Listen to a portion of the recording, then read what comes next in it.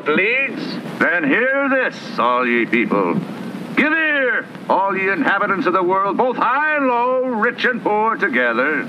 Do you indeed speak righteousness? Do you judge uprightly, all ye sons and daughters of men? And do you judge as others judge? For as you judge, you shall be judged. And if you condemn, you are condemned. Pass on. But there is no return.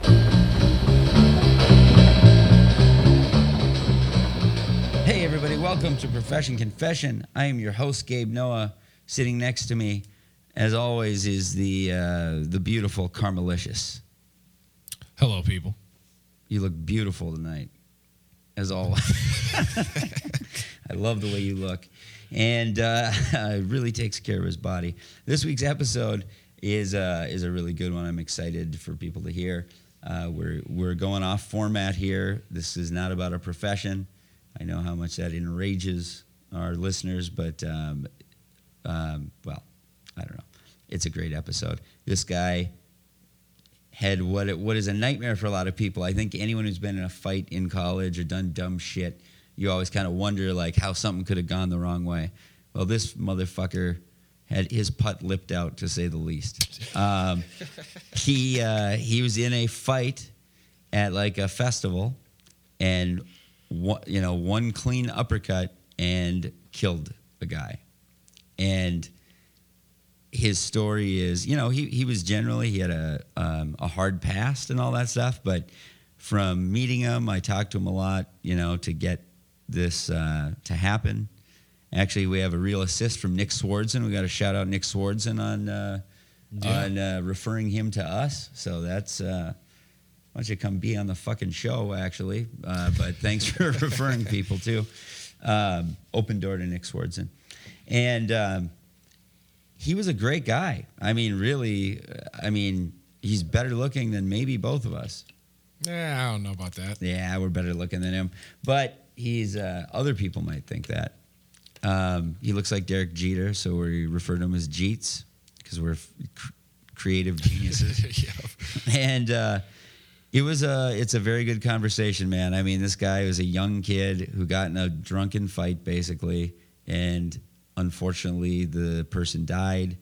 The person still has family around, so he really wanted to be respectful about that. And sometimes we don't allow some of that in a way, but I hope that no one takes it that way. It's a horrible story in a way, but the guy had a crazy journey and, carries that around. So hope you guys enjoy the episode. Before we get to that, I want to say, as always with our podcast now, we are broadcasting from the newly minted Procon Studios, or whatever the fuck we call it. It's going to have Procon in it. And we finally have our studios done.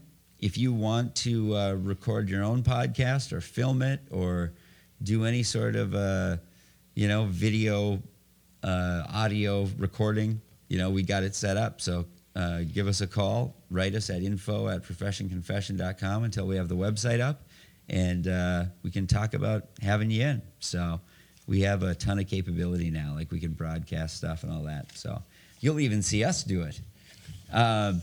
Also, if you haven't been to our social media, go check out. We have a killer animation out that we're going to start having more of. Hopefully every 3 weeks we'll have one out where it's we'll take best of moments from our show and have them animated. So if there's any moments that you think we should do, we're sick of debating it. So go ahead and give us your suggestion.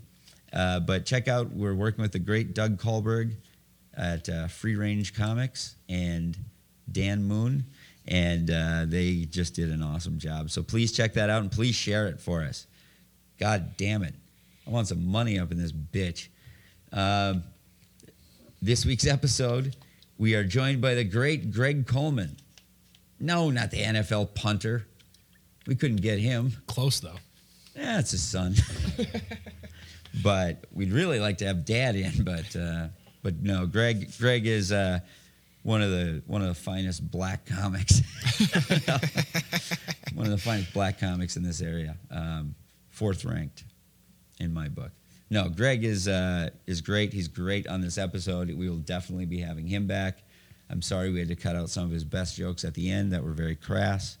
But yeah, so thank you to Greg. And to wrap up, Holy Lord, Supreme Jesus Christ, if you like this show, you can give us money at Patreon. I'm going to start going on there, and I always have questions about, like, there's episodes that we've recorded that haven't come out yet.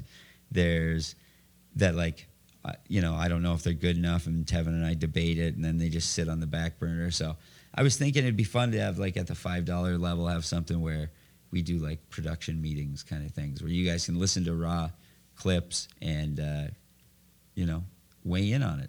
Or even, like, before episodes, you could help me with questions and do my job for me more so. Right, because essentially what you're saying is through doing this over the years, we have 12, 13 episodes that kind of get tossed in the back because we don't think they measure up, and we want to kind of give those to Patreon listeners to tell us, yes, we like this, no, we don't like it, and if you like it, then we put it out to the general public. Yes. And then I'm not supposed to say it because Tevin's like, we do too many empty promises, but we got fucking T-shirts are coming, motherfucker. And then also, all kinds of cool shit. Animations. There's going to be fun shit there. So, nudes of Tevin. Well, just got to get the angles right. Close up. Yep. And our sponsor. I don't know. I get emotional every time I talk about this guy, but Brady Mason. If you even think about buying a house, please just go to Brady Mason. He's helping our show, and he'd help you. All right? He wants to help you. And he had a really hard road. I mean, he did some things that he's not proud of. All right? And people say a lot of things. A lot of things. Like, if you read the papers, you'll see some very disturbing rumors and innuendo about him, but I don't think they're true. Just from knowing him, he wouldn't do that. And whatever people have told you about him, I hate to tell you, your friends are a bunch of liars. Because Brady Mason would never do the things that they're talking about, which I admit are very, very bad. That is stuff that I won't even talk about on this podcast. But he wouldn't do that to you because his new passion is really real estate. He loves selling houses. He's he loves first-time home buyers, vulnerable women. He said that, and drifters, people who are alone in any way or don't have a lot of family connections. And you're looking for a house. Those are the people who would really like to reach out to Brady Mason. Man, can this guy, he's got a real presence. There's something about him. Something, I don't know, hypnotic about him. Anyway, hard to say, but Brady Mason, check him out at edinarealty.com. BradyMason.com is his website, but check him out at Edina Realty. I screwed that part up. Sorry, Brady. BradyMason.com. But yeah, BradyMason.com. And for real, when people help our show, and anyone, if we ever have a sponsor on the show, we're not signing people up unless they let us fuck with them, basically. So they have a good sense of humor. They're trying to let us keep the show entertaining, and we do care who the people are. So please hit them up and say at least, hey, we heard you on Profession Confession. Kiss my grits. I don't know. Just do that. So thank you, guys. From the bottom of my heart. I'll never forget you. Enjoy the episode. Hey, guys. Welcome to Profession Confession. I'm your host, Gabe Noah. With me, as always, is Tevin Pittman, the chocolate unicorn. Brown Bomber, chocolate unicorn. I like chocolate unicorn. Brown Bomber's way better. Whatever. Marmalade Bomber. There is a brown bomber. And then this week we got a new guest host. Also black. About time. Yeah. About time. About time. About Greg? time. Black. Actually black. Yeah. Full black. Actually, full black. Fully. From the crown to the soles of my foot. Our guest host is a full black. Greg Coleman, everybody. Very funny comedian Greg Coleman is with us. And our guest, half black. Yes. Yep. Poor man's Derek Jeter. Derek. Yeah, I have my Yeah, bad. can we call him Jeter? Yeah, G. Just Jeezy. Young Jeter. Young Jeezy. We should have got a Yankees hat. Yeah, just that would really get some fucking clicks. They had Derek Jeter in the studio. Derek Jeter. Yeah. No, there's no good way to get into this, but Jeets here has a fucking super tragic story, and truly has. Even though I'm a complete fucking pussy, my lifetime record in bar fights, I think, is like, I don't know, 3-7 or something like that. It's It's pretty good. It's not, because I was always picking on smaller people, so it's really I didn't know nuts. they got much. Children, women, things like that. And so 3-7 is not strong. And yet, I think everyone has heard about this, and I don't know if this is your exact story, but everyone's heard the story about you punch someone in a bar fight and they fall down and they die and then you go to jail for whatever. It's a fucking truly is something that I worried about for some stupid reason. But it sounds like you lived that. Is that accurate? I mean, is that what happened? I mean, yeah, pretty much the very short version. Yeah. Of it. Let's start Sure. with you just telling what happened, I guess, and then we'll go from there. I think to preface it just real quickly is growing up, it was a very tumultuous life that I had, and so there was bouts of trouble, throughout all that. So it wasn't like I was this perfect, upstanding individual, and then I Right. got into this altercation, committed this crime, and then I got the book thrown at me. So 4th of July weekend, essentially. My buddies, I was 22. We always do something that weekend. We were going to go up to 4th of July, go up to Apple River.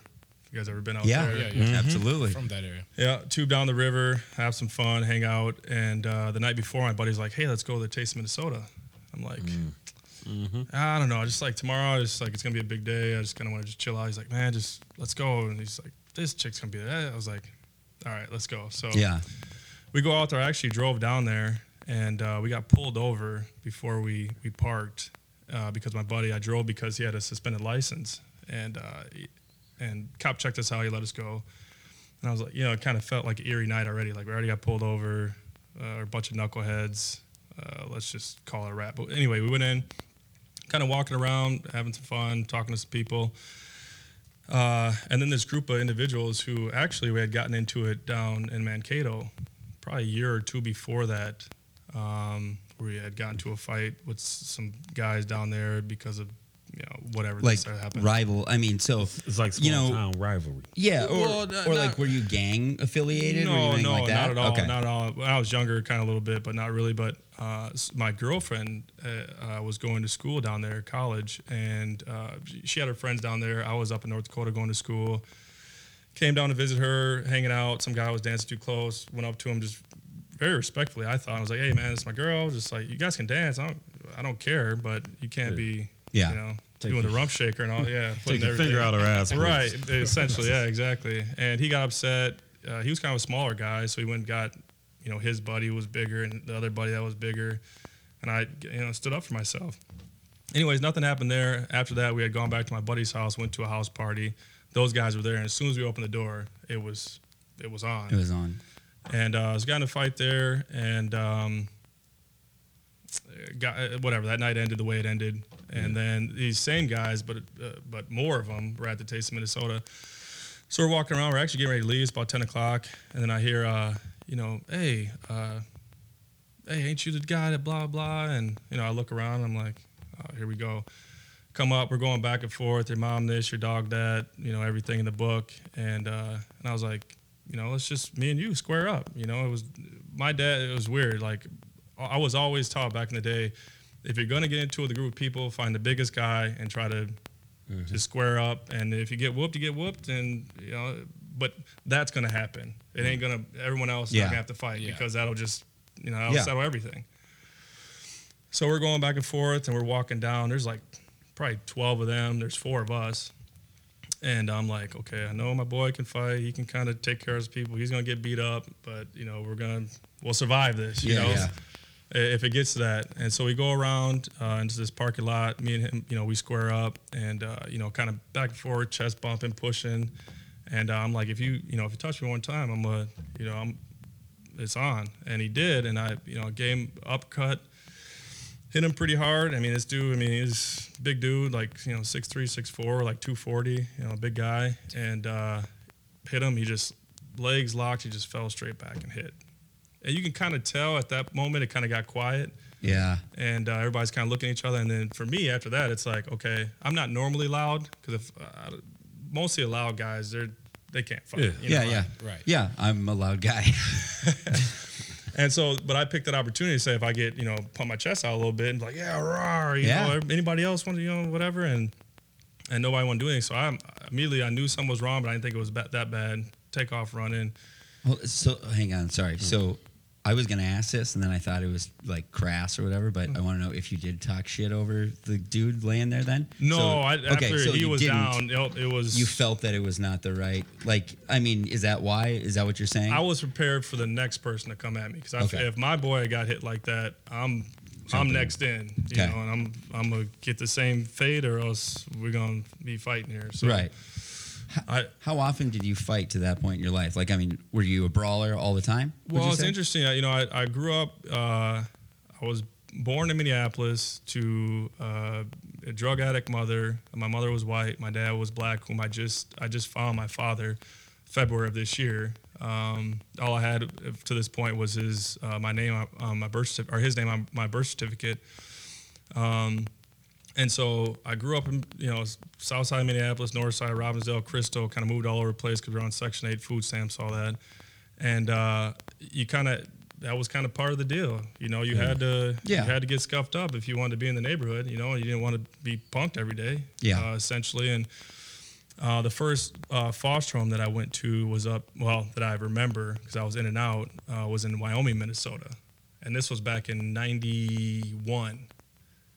And so, you know, Forest Lake, Wyoming up north, it wasn't like what it is now. I mean, it was cows and a stop sign, no stoplights, a Dairy Queen that looked like a Dairy Queen from 1950. And so I was only somewhat black person up there. Well, you know? For that place, you're full black. Year-round too. Exactly. Absolutely. Exactly. So going from just stark, you know, just black everything, and we were kind of the community, to going to all white, and I'm the only black person up there. Right.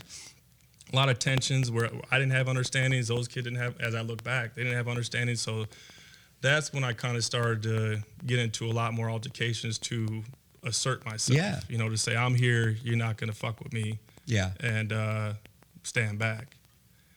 And so throughout that, high school was more about my friends kind of getting into it, people, and me just stepping in and kind of cleaning stuff up. I don't like people messing with my friends, my family.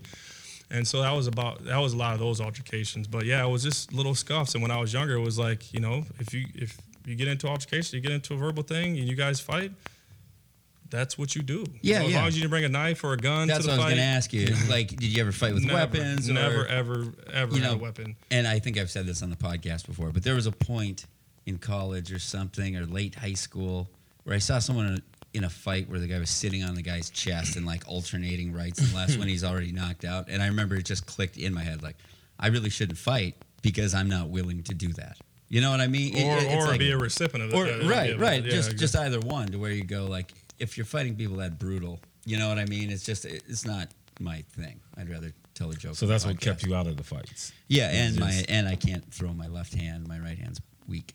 Yeah, that's good to know. Yeah. So it's one-handed and very soft. I think it's always weird of the thing that keeps people out of fights. Like, yo, I would have talked a lot more shit. Well, I'm saying I did, you know, like I did. I was in them, not good. I just like to talk a lot of shit. But this isn't about me. I'm trying to fucking whatever do this.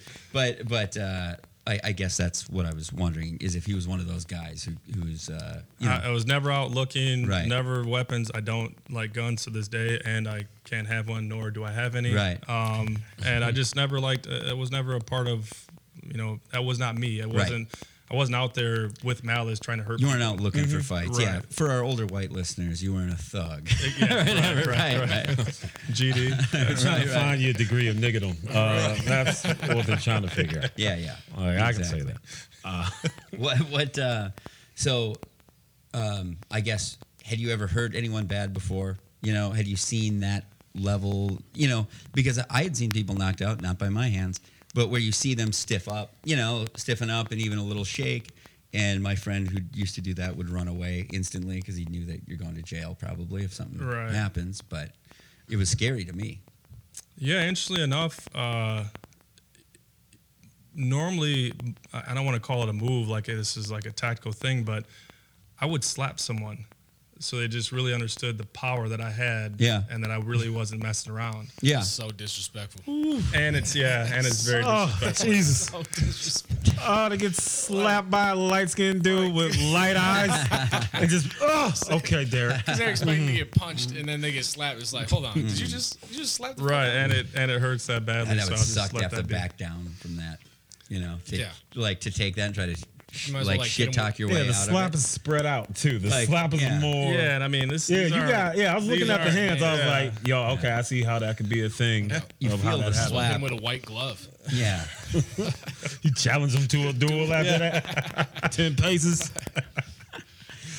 But I mean, I knocked a few people down. I split some guy one time. But again, I wasn't Right. a person that would just keep going. I would do that and look at you and be like, "Are you done, or do we keep going? Yeah. Or what are we doing here?" You know, and yeah, but no, there was never before that like a stiffen up, and I had never heard about my situation until it was your situation. until my situation. And after that, I heard about Yeah, you know, countless others. right. Jesus. Yeah. So, in your recollection of that happening, you know, so it was an uppercut. He stiffened up, fell straight back. I'd assume the back of his head hit the Yep, concrete. And, exactly. Right. Yep. So, God, that's exactly what you hear. Like, you know, that's exactly the story that you hear. What? Can I ask? Did your stomach drop? You know, when that happened?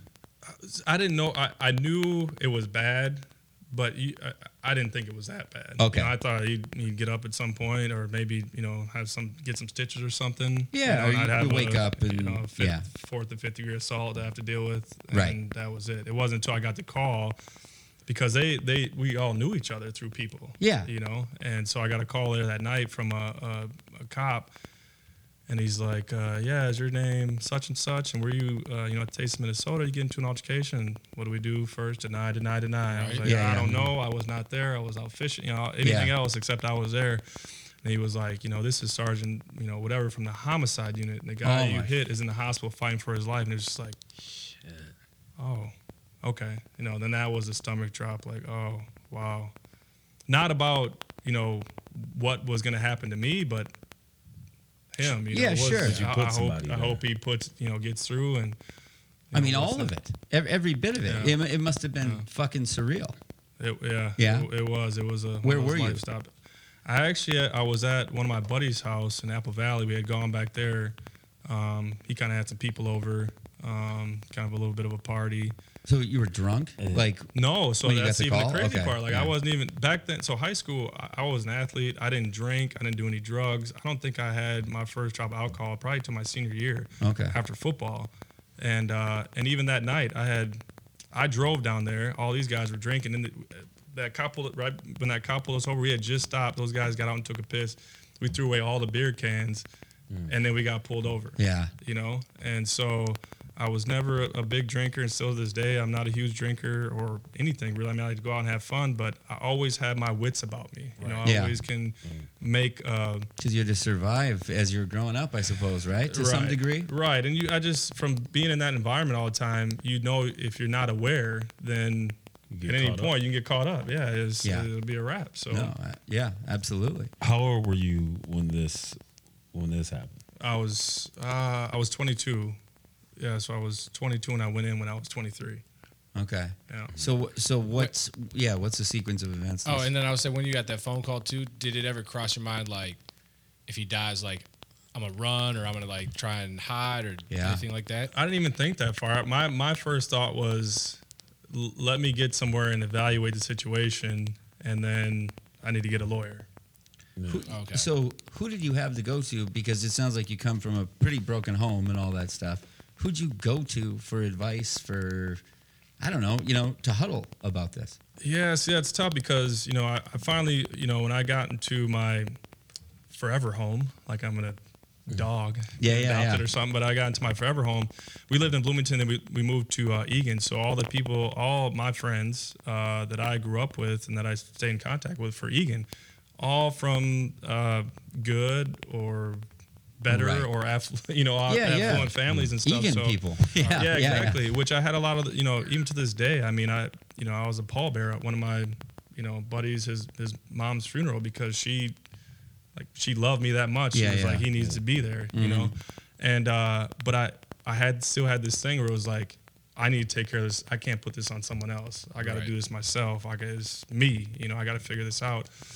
People offered, my one, so I got, arraigned and I was placed in county and my bail was $50,000, which was pretty reasonable for the crime and kind of my record. How'd you actually get to the jail? Like, did you turn yourself in? Yep. So I got a lawyer the next morning. They said, come in and give a statement. And I did.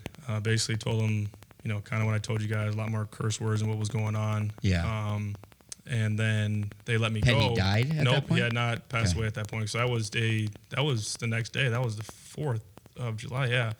He died 6 days later from the date, from July 3rd. And so once he passed away, then they charged me and then I turned myself in. How are you aware of, so as he's fighting for his life and that's going on, did you have any, it's almost like you have more at stake, or not more at stake, the same at stake though, your life is tied to this very strongly, right?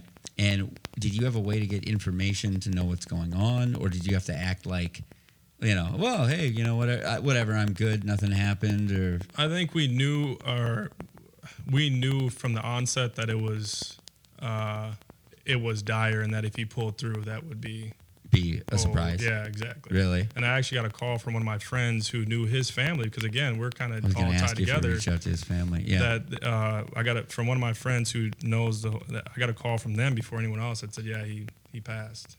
Really? And I was actually at my my foster family, my family's house, and when I got it, and I was just like, it was almost too much to really have a reaction. Yeah. You know what I mean? It was so heavy that, there's just sit there and it's just a empty feeling, right? Of just like, right, shit, I'm here. Yep. What the fuck do you know? Well, no, I'm not. I'm not, and I'm not going to compare that to anything. But it's just like I had a situation. I'm playing ball. There's a dude I'm keying on, and I hit him. He has an aneurysm. Oh, really? Done. All right, you know more than I thought. Yeah, just a little bit. And I'm walking in to I don't know, and they say yo, that could happen at any point or whatever, but don't blame you. But I was the dude who hit him. Yeah. And it's I'm going into halftime, and I'm thinking oh, all right, cool. He gets up, he falls. Then I'm in the locker room, and I'm hearing helicopters come. Right. Picking this dude up and then taking him somewhere, and I'm like, shit. That weighs on you. Yeah. And you don't know how to really feel. Yes, he pulled through, luckily, but he's not the same. Yeah, yeah. Well, and it's interesting you say that, because in kind of your reaction to that, it's that ain't shit compared to this. But at the same time, it's it meets people where they are. When I was in high school, I look back and, these guys had, pulling up in BMWs, Range Rovers and stuff. And, they're my buddies and stuff. And it seemed like everything's great. Then their parents get, divorced. And I'm like, they're just shattered. Yeah, I'm yeah. what the hell are you trying about? Where I never had one of those. Right. But then, look, that's their moment. That's the biggest thing that might even happen to them in their life. And it could take you down a road that you never expected to go down and just tear your whole life apart. Yeah. And I used to look at them and just be like, come on, man, are you kidding me? But for them, that was the same as my big moment. Yeah. And not, you know what I'm saying? Yeah. Yes. Yeah. Absolutely. What, so as you go through that process, to me, the hardest thing is that you are forever linked, to that man and that family. Mm-hmm. And yet you're young, so it's not like you really have that wisdom of, that you have now, certainly going through it. Did you reach out to that family? Did you have that thought, or was it something you just wanted to not think about? No, I definitely wanted to reach out to the family, and it was interesting because it was about a year process going through all the trials and all that, and I would always go by myself, and my friends and family would say, we want to go to your court date, and I'd say, no, just nothing's gonna happen here. I'll just go, whatever. And at the end, when it was a sentencing, I'm like, okay, you guys can come now. The courtroom was it was packed. It was just like all these people, just outpouring of love and just compassion, and we know who you are. And after the whole thing, his mother said, I thought you were this thug. I thought you were this person that, was out to just, hurt someone or something. Mm-hmm. But because no one was there for you the whole time. You're just this lonely person. She said, but I saw with all those people there that, maybe you're not that guy. Yeah. Maybe you are Yeah. something else. And Do you think that hurt you over the course of the trial? Like not having people there to kind of show like you have a support system behind you? possibly, but there was so much wrapped in it. I mean, it was a taste of Minnesota. No one wanted it down at the Capitol anymore. There was already political crime things shit going on there. Yeah. Yeah. There's shootings there. So they used you my to thing- move that out of there. What's that? essentially. I was like, so that was part of it because I think my case got off the news because I think it was 2 or 3 days later there was a shooting down there, and so then I was off the news finally. And they used all that to get it out of there, and then I think it went down by Sika. somewhere, and then it was gone. What was that like seeing your name in the news? In under those circumstances, like, I mean, was it front page of the newspaper or? No, I don't think it was front page, but it was in there. I still have the news clippings to this day, and it's weird when I think back on that time, and for me, I'm always looking to what's next and what can I do to what's the next right move. Mm-hmm. And so I try not to focus on, and even I feel like back then I was always like, okay, what's the next right move? How do I try to change or do better or do something else? Because whatever I'm doing right now is not working. And I think that's what I was always focused on. Like, what do I do next? That's gonna. How soon did you come to that conclusion, though? Because it sounds like you were sort of. I mean, were you really on the wrong path, or were you just kind of young and maybe a little dumb, and then you had really bad, horrible fucking luck, or were you really sort of heading in thug direction, and then I don't know, you came to this, horrible crossroads, sort of, where you had to change? Yeah, I think I just I was living my life very selfishly, very why me, and all those types of emotions, and I wasn't really getting to the root of why I had this chip on my shoulder. Why was I upset? And I was putting more things on me than was necessary. And to answer your question, it wasn't until I was inside and had a chance to sit down and really evaluate why I was going through all these emotions and why every time it wasn't him that triggered that emotion or what he was saying, or at least that powerful of an emotion or punch. It was he just triggered everything else that was inside of me and allowed it to well up to say, okay, well, if you want all this, you can have it. Take it from someone who had a good upbringing, punching people in the face first, like to be the first guy to throw that punch, even though you have to in many situations, it is really hard for me. Like every fight I was in, I was always like the second punch because it's a violent fucking thing to do. Well, it's interesting because my buddy who testified actually kind of hurt my case in a way, or they said it anyway in court. He was like, my buddy is a type of dude who gets into fights, but he never ever throws the first punch. Okay. Like he'll talk about it. He'll say, think about this. What are you doing? He'll try to. It's not that I'm egging him on. It's just like, okay, if you want to do something, man, because I'm ready, or else let's just leave. Why are we here? Why are we still trying to do this? Yeah. And that's not what I wanted to do that night. It was just actually. Right. It is.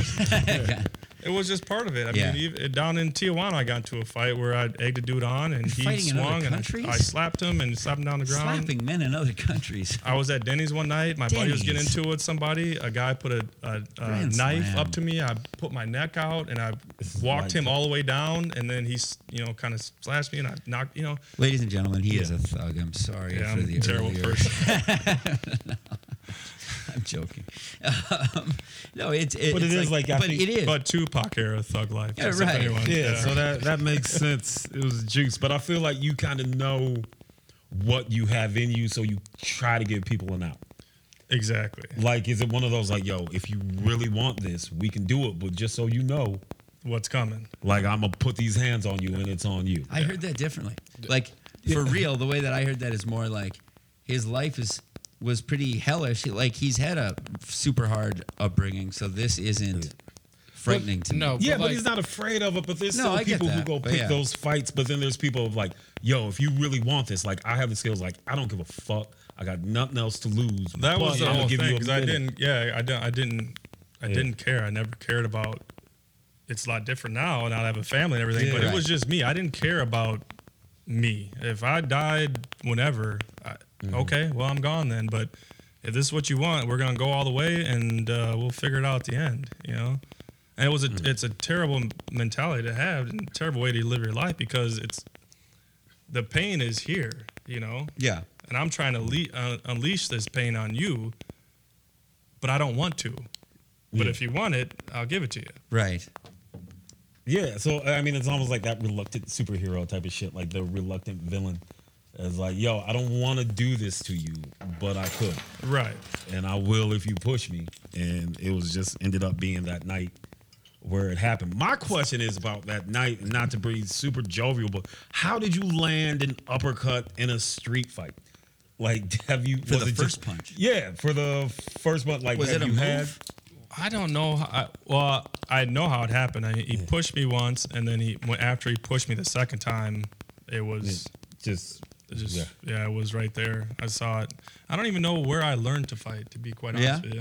yeah. That's the question I want to know. What? Yeah. Yeah. It's I wouldn't like know you how to don't. do that. The uppercut What, is like the X button. yeah, you see triangle spots. Do you remember so did you always have a vivid recollection of that night, or was it something that your brain puts away for a while and comes it's back all to? that night.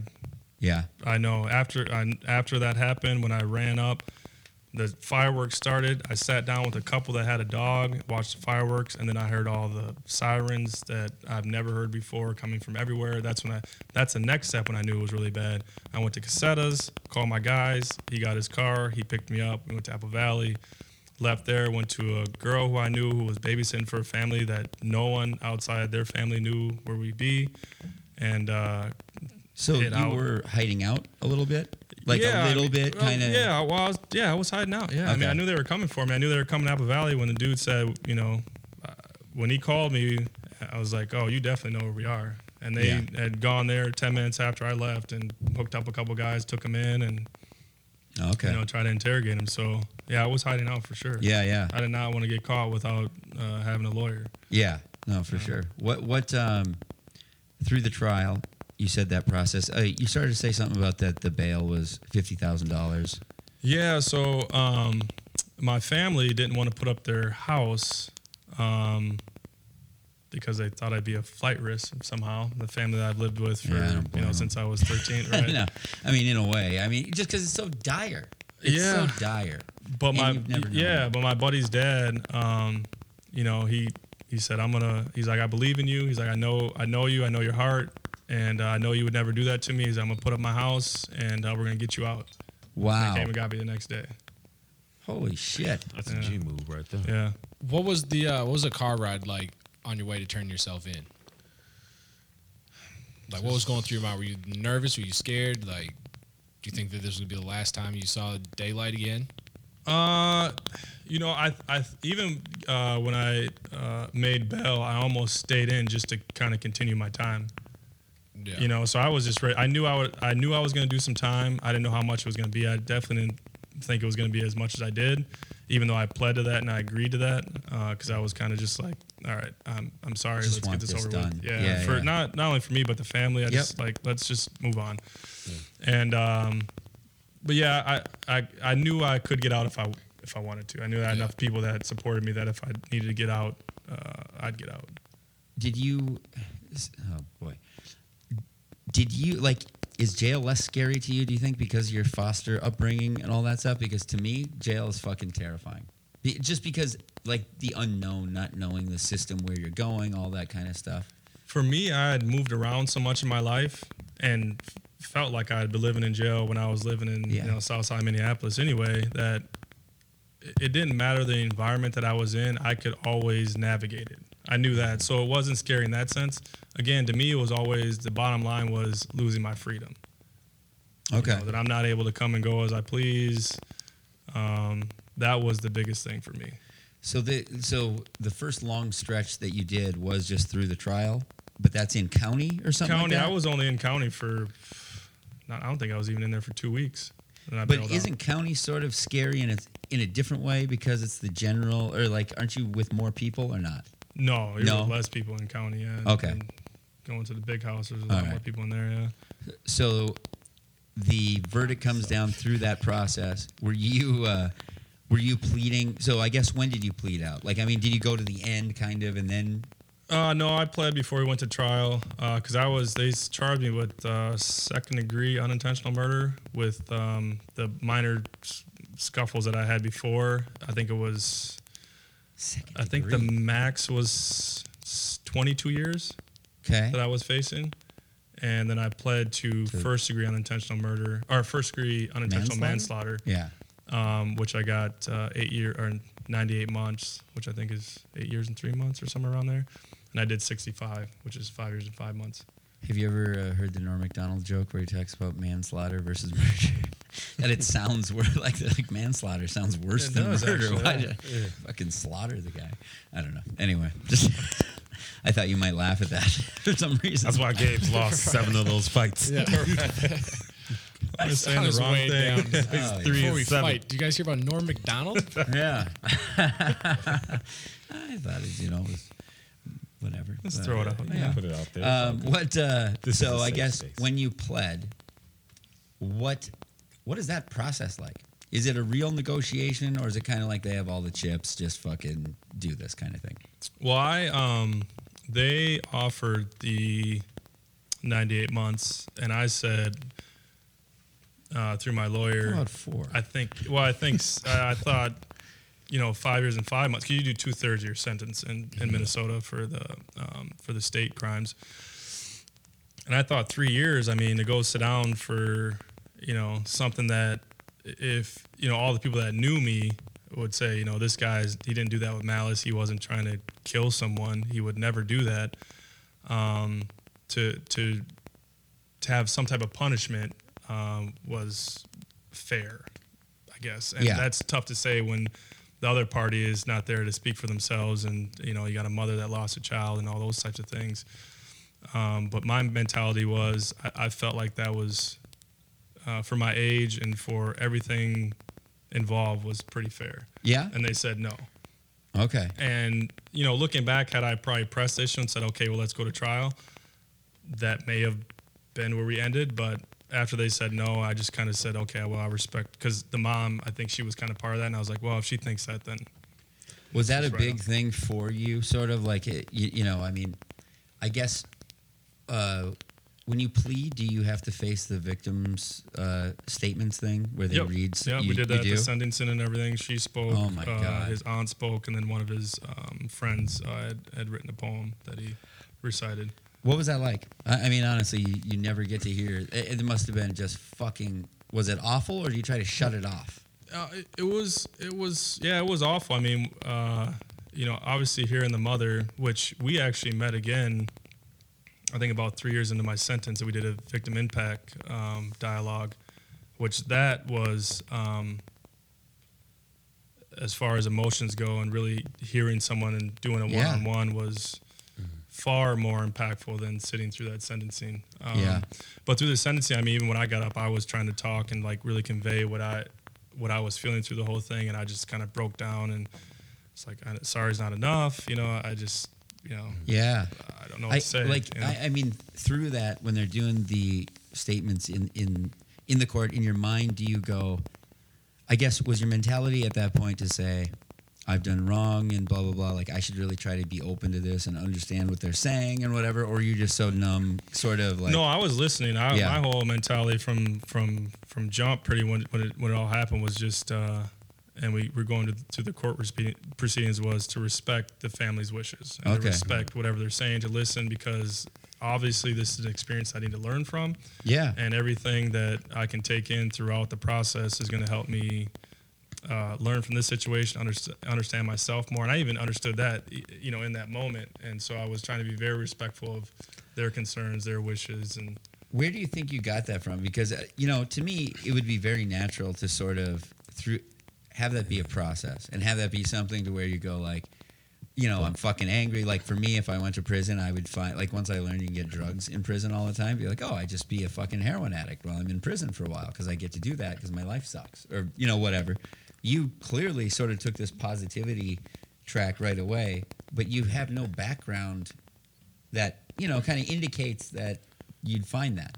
Well, I mean, I have a bit of it because, again, when I went to Egan, I have a lot of friends that I'm still, friends with today. We have a reunion on Saturday, and I'm going to dinner before that with 24 people of like my closest friends, and then going to this big event. So it was their families that I was able to go inside their homes and see the way they lived and see the way they interacted and trying to soak that up and say, okay, this is the way that a family, vibes. This is what it looks like. This is, and even teachers that I had. I mean, I could go back to countless teachers that took me aside and say, hey, you got this quality, that quality. If you just harness that and try to figure out, whatever went wrong in your life and try to that's just get past you're that. Good looking.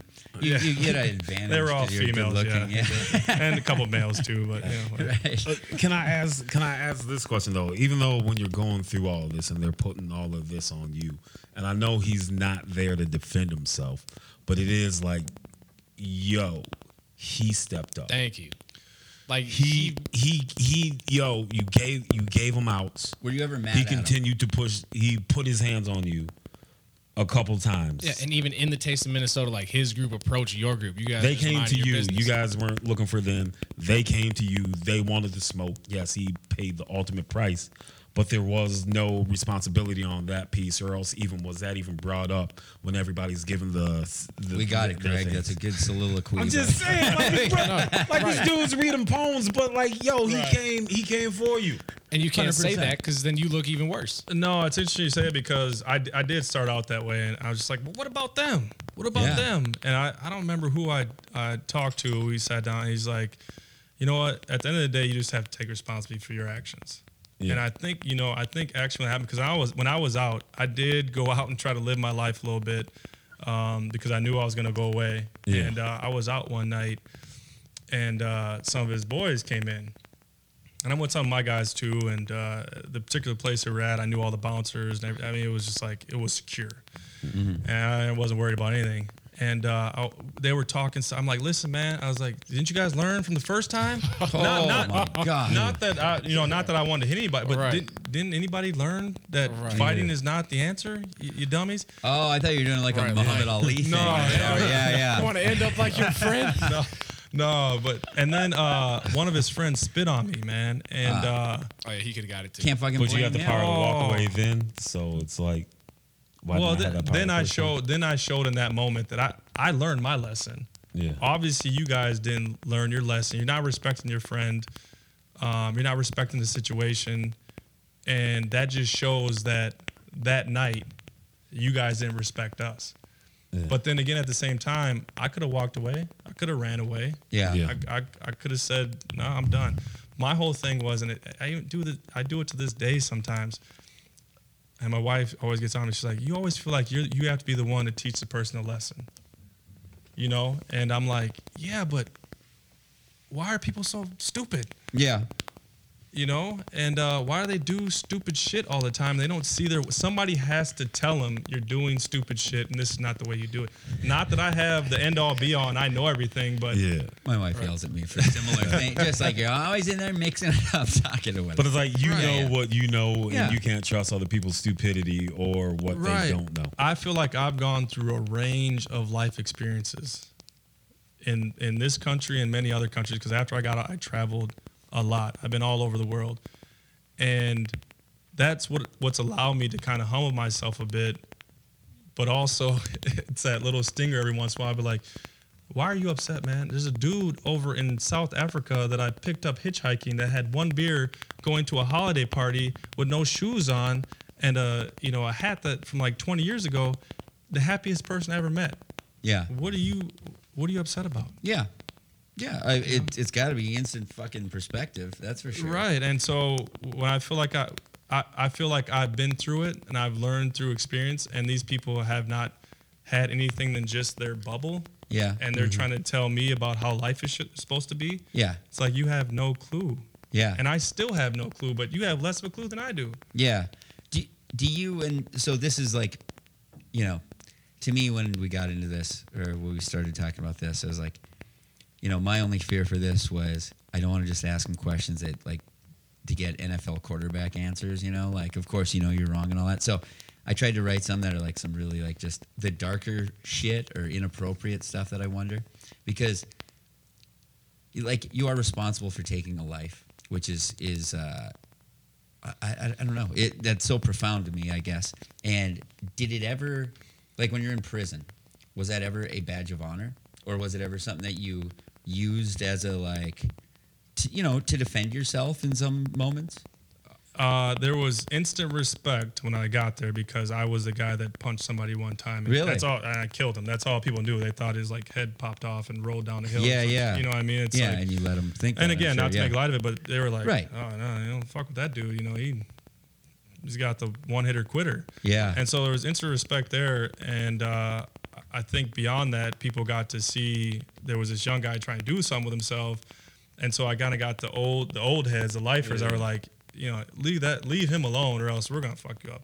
And the only fight I got into was at Rush City with a guy who was bullying a bunch of people in the place because he thought he had some type of badge or something, and we got into it, and then we went to the food hall, and he was throwing peas at me, and I'm like, God, this guy's child. He just obviously he can't fight. And so we went back, and I went up to his cell, and I was like, hey man, I was like, I don't know you, don't know me. I was like, but you know, you're disrespectful. You disrespect everybody around here. I was like, I'll be in myself if you want to come down. And of course he comes down, he comes in, he gets all loud, and we shut the door again. He's loud. I got this new tattoo. If you fuck up my tattoo, I'm gonna fuck you up even worse. I'm like, okay. Why would he say that for? That's what I'm saying. He's just stalling. I'm like, Stay "Get away ready." from the shoulder, baby. Right. Yeah. So then he tried to sneak me. You know, my whole thing was I never want to punch anybody ever again for obvious Right. reasons. Right. Yeah, yeah. And so I grabbed him and I, did some. I don't even know how I did it. Had him on the bar, was choking him out, and all that kind of stuff. I'm like, you done? You done? And so I let him out. He went out, door slammed, and the interesting part about that, he got beat up again from his set because he even fucked me in the first place. Right. The COs knew the fight was going on. When we got out, they were all looking at us. They let it go because they knew what was going on. And so it was like, I had the instant respect when I went there because the one-hitter quitter, and then also because I was actually trying to do something myself. I was helping guys get their GEDs. I was in the gym doing sports, blah, blah, blah. And I think, there's something about that culture that if you want to be an asshole, we're going to treat you like an asshole. Yeah. If you want to be somebody, because when I got in, you talk about drugs, I was in St. Cloud. Got this dude smack. Well, before that, I got the job because the third day in, sitting at a table, and this was a time where it was still kind of like blacks sit with blacks, whites, natives. Natives always stuck together. Not like no this matter what. podcast. Yeah, right. And so I go in and I sit with the blacks, and this white dude sat next to us. I knew he was a meth head because his teeth were all messed up. It's kind of all disheveled. And we used to get these big pieces of meat. We called them, even I knew that by the third day, we called the horse meat. And he started just putting these big chunks, and he started choking. And, one of the brothers next to me is like, man, if you throw up, I'm going to fuck you up. I'm just looking. I'm like, okay, what do I do? No one's doing anything. He started to kind of choke. He started to turn colors. So I grabbed him, and I gave him the Heimlich. Food comes out, he grabs him for air. Cops come over, the COs, and they're like, what's going on? They thought we were fighting. And they're like, oh, and they take him to the nurse or whatever. And so they're like, oh my gosh, you did this great thing. What job do you want here? And I was like, well, I'll just be a swamper in E-House, where we used to, that was orientation. So you'd be in there for 30 days, then you go to your unit, you get shipped out. I don't think they do that anymore. But so I wanted to stay in there because I figured I'd only have to deal with people for 30 days and they're leaving. So I wanted to just swamper. So every time a group left, you go in there, clean their cells, clean the common areas. You didn't have to shower with everybody in the communal showers. You got your own free time. And so this dude Smack comes in. He's like, hey man, if you get me a job, as a swamper, I get some stuff in here. I was like, I don't know what that means, but okay, I'll get you a job. Yeah. Yeah.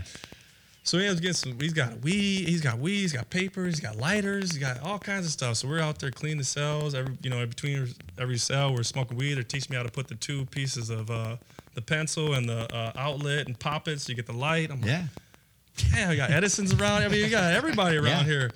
And so one day we got high, and I go back in my cell, and my cell is right in front of the CO station. I'm on second tier, so it's a little bit down. I'm just looking in there. I'm like, I just thought to myself, like, which way am I going? Do I want to be a thug? Do I want to try to run this place, or do I want to try to learn everything I can and get the hell out of here a better person? And I chose the latter. And see, all because of weed. Well, yeah, I mean, you had time to sit. Wish I had some ayahuasca, man. Right. Things could be a lot different, but yeah, it's just that those are the things, like those are the choices, or those are the moments in life that it changed my whole trajectory. Yeah. Thanks, Smack. I realized why they call him Smack. We got in Rush City. He was checking some dude and came out of his cell, and he was like, "Hey, can I come out now?" He's like, "I didn't tell you to come out of your cell." Just smack. I was like, yeah, I used to do that, man. Not as cold as you, but so the prison process then, because I always love talking about that. Did you do any of the stereotypical prepping? Like, I mean, honestly, like, you're going to prison for a long time. Do you start going, okay, what do I have to know? What should I, did you have phone calls to make? No, I was more just trying to have as much fun as I possibly could, to be quite honest with you. I knew I was going away, and how many places I've lived in my life, I can go into any environment and I'll make it work. And I was never I was never really concerned about going in there. I mean, unless if somebody was gonna do whatever they're gonna do, I mean, you got to kill me. So I just can't fucking get down with people like, hey, if I die, I die, or whatever. Well, that was my mentality. I get it. My responsibility was me, and I didn't yeah. come for shit. So I didn't, I never thought I was gonna be shit. So how about this? Does he haunt you? My victim? Yeah. No, not at all. Really, not at all. Like, I mean, did he through any of that period? Not whatsoever. And the reason why is because I wasn't trying to do that. That was not. Sure, but still, it happened. I mean, I'm not trying to make you do this. It's just one of those things where I just think, I don't know. I guess I would think that as you go through your life and you have milestones and things that happen, that it would be natural to sort of have your mind wander them. I'm a guilt-based person, so I just no. And I think the reason why I got to that point and why that particular situation happened is because I held on to all that stuff. And if you keep hanging on to stuff, I'm going to keep being the person that I was. And that's not who I want to be. Do you think there's part of yourself that's did that as a defense mechanism? To say, like, that's the old me, that's different, and I'm going to leave that behind and move on? No, because I talk about it frequently, whether it be with my wife or people that I meet or out or whatever. Or on this podcast. On this podcast. I mean, it has to stay fresh. Mm-hmm. But at the same time, I can't let that overtake my life. Right. Certainly. You say you talk about it when you're out, like you meet people. Like, when does that come up in conversation? This is how I got to this podcast. I'm just saying, like, that's super comfortable. Like, what triggers you saying? When people talk about... Tell the story of whatever, how you got to us. So, I met Nick Swartzen like a year ago at a hotel. I think it was at, I don't remember what, Chambers or something like that. And just my wife and I were out having dinner. I don't know what we were doing. And then we just went up to him. We were kind of talking to him because we were at the bar. And he was super cool and not trying to be all showy. And just had a good conversation with him. And then I saw him again at a guy who was in my neighborhood, owns a bar, the Corner Bar, Billy. And I was sitting. Billy? Yeah, he lives in my neighborhood. Okay. And then the guy who works with me actually knows him really well. But anyway, so we're sitting there just we're actually watching the World Cup. Mm-hmm. And sitting there watching soccer. We're sitting across from Schwartz and his buddy. And when we walked in, I was like, "What's up, Schwartzy?" And because I do that all the time. I saw Al Franken in the airport. And I was like, "Hey, what's up, Franken?" He was like, "Hello, hey." I was like, "I don't really know you. I'm just saying what's up." And Schwartz was like, "What's up, man?" And so we're sitting across from him. He bought us some shots. We bought them some shots. And we're all just kind of watching the game. And then we went outside and just talking about, just stuff, really. And somehow, like, either prison or jail came up because one of the dudes, Callum, who I think you know pretty well, Who? Yeah, Callum, yep. I think Callum, that's his name. Colin, yep. Or Colin, yeah. Colin, yep. He's a firefighter, right? Mm-hmm. Yeah, he started talking about something. I was like, hey, blah blah blah, and I've been to prison. And like, again, if I ever say that, people look at me like, yeah, right. Oh, yeah. Not you. It's the eyes. Yeah. Too good looking. Come on, Jeets. Not you. And then I'm like, no, yeah, this happened. He's like, oh man, you kidding me? And then him and Swartz are like, you got to go on. We got to get you hooked up with Gabe. And I'm like, Gabe who? We're like, Gabe, no. I was like, got another descriptor? Kidding me? That's a Comedian. I'm like, no, you got another? Like the furniture guy, the guy you bought your couch from. Yeah, I'm like, there you go. But yeah, and so that's how I got here because, I'm not running from it. I'm not ashamed of it. I'm not going to let it rule my life. And I think the best way to do that is to be open about it, So and then just to show that I'm not saying or thinking that you're cold by any means. It's just that because you talked about the victim impact meeting you guys had. Mm-hmm. What happened there that was so, why was that so much more powerful than the courtroom? It was just more personal. It was so basically there was a show called Confrontations that was on A&E, and they approached her, I think, or us at the same time to ask if we would do a show. Yeah. And they were going to air it, which it never got to air, but they still came out and they filmed it. So they came out, all of a sudden I got called down to the warden's office. I'm like, they let me go? Right. Oh, for real? No, we're going to have you relive it actually on television. We're going to talk about it. And they said, would you do it? And I said, well, whatever his mom wants to do, I'm all in, I'll do whatever. And so we agreed to do it. So they came out, did some interviews, and then so I had a support person, which was my mentor at the time, Jeff, who was still one of my mentors. She had her sister, I believe it was, and then her good friend, who was a part of Restorative Justice, which happened to be the warden's wife at the time, sitting with her on it. And so, they call me down for the day. I walk in. We're in like a conference room inside the prison and cameras everywhere, lights and stuff, kind of a bit like this. And she's sitting there, and there's a 5x7 portrait of my victim. Yeah. Right. That's a weird way to refer to him, sort of. Yeah. Just I guess. Yeah. I don't know how to. Right. Yeah. No. It's fine. It's just the possessive. Yeah, and the victim, maybe I should say. And it was kind of like, okay, who wants to start? Let's talk about, that night and how everything transpired. And they were like, who do you want to go first? That's what you said? No, that's what. Oh, I was like, that's some fucking. Yeah, right. Threw your balls on the table. Hey. Yeah. They have someone there. All right, who wants to talk about? Oh, God. Right. And so the biggest takeaways for me from that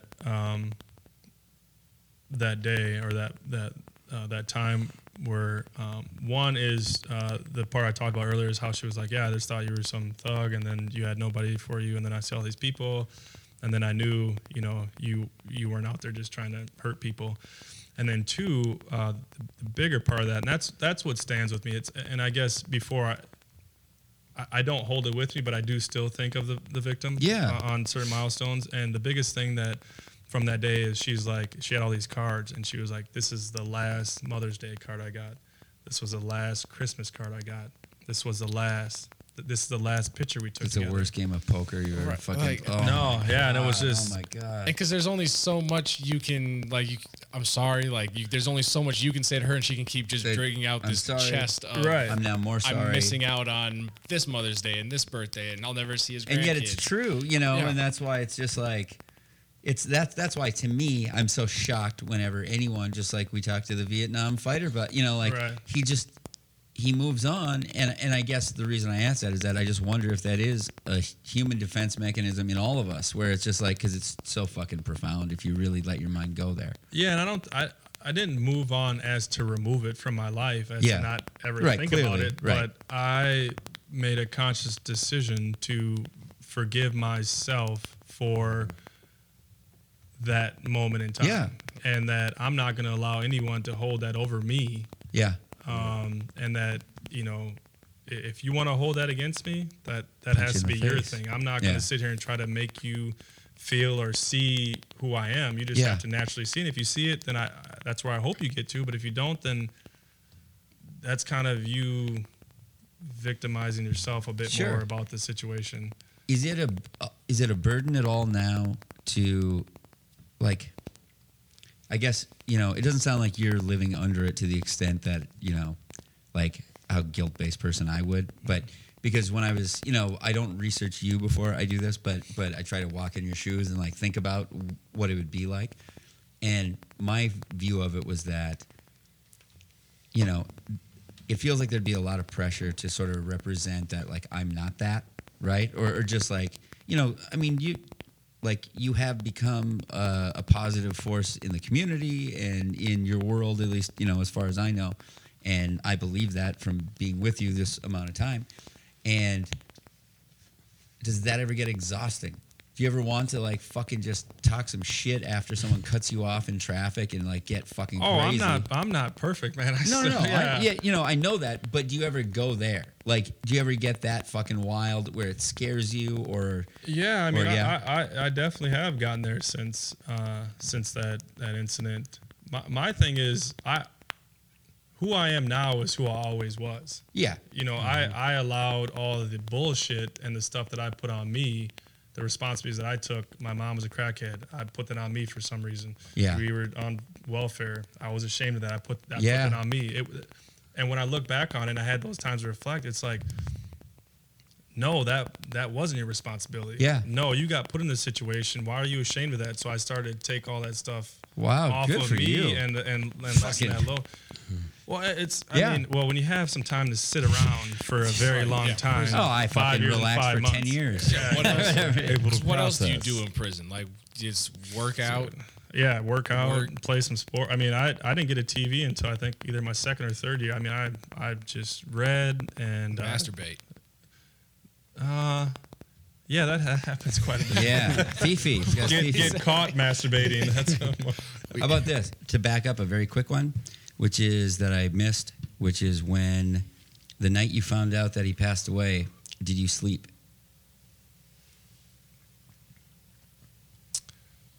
I don't think I did. No. Yeah. No, that was. Jesus Remix. Christ. I'm cutting that off. Come on. I wasn't expecting you to start talking. I'm sorry. Let's start it over. You weren't expecting me to start talking. Well, I'm hosting a shit. fucking show. This is how a podcast works, Greg. This is why you never invite me. All right, I'm sorry. Let's start over again. No, Damn, you're really fucking this up for future No, black it's people great. that are supposed to be on the show, Greg. He's been lobbying for you fucking people, and I just can't get behind it. See, hey, handle our light work. Handle our light work. Matt. Get 'em. White on. We get some Man, white. he's on my side. We need some white on white I'm just crime here. joking. All right, but now we're just trying to move on to what I'll say is fun stuff, because we're not talking about the victim anymore. So now we can joke and be loose, hopefully. So not that we haven't been, but more so prison stuff. You went from St. Cloud to Rush City, which we might bleep those, but whatever. And then, so you basically went from a medium security to max? No, St. Cloud's a max. Oh, it is? Okay. Rush City's a max, and I went to Lino, which was a medium, and then I went to like a less restrictive medium, I think, from there. Okay. So your arc was essentially from hard to really hard to then getting easier? Yep. Which Okay. that's if you're getting out, that's kind of how they. Right. Kind of easy into back society. into society with the rehabilitation. Yeah. What feel rehabilitated? So it's There just is no totally because rehabilitation. you whatever created it for yourself. Oh, right? you have to. I mean, that's just it. Yeah. There's nothing. There is in there. no program to right. get you back out into society that's meaningful. What were so we've asked on past podcasts about the walk-in, I guess, like your first day in the prison. Is that, in your experience, is that actually a profound day at all, or is it just? It is very profound. Is it? Yeah, Okay. I can remember every single moment of that, from leaving the county jail, which was Ramsey County, downtown, being shuffled and shackled, put into a bus, which everyone called the Grey Goose, with kind of the whole, if you ever, this might be too old for most, but 48 hours on that bus with the bars and everything. Yeah, and absolutely. The cages, and that's it, exactly what it was. Shackled from head to toe with 5 years and 5 months with nowhere to Gizzo. Yeah. Pretty much, yeah.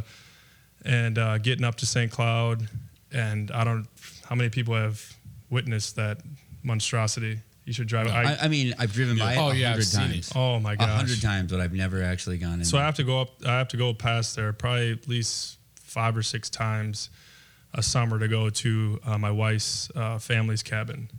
Drive right past Probably it. up in my fucking neck of the woods. Cross well, Lake. yeah. Oh, really? Absolutely. I'm going there for a bachelor. You know, I party. hang with the rich people. Yeah. No, I was kidding. But the moment that I remember the most out of that, well, 2 things. One is the door closing once you get inside, and it is. I don't know if they do that on purpose, but Right. it's a very heavy clink. Yeah. Like you're here. I heard that when I got married. Hey.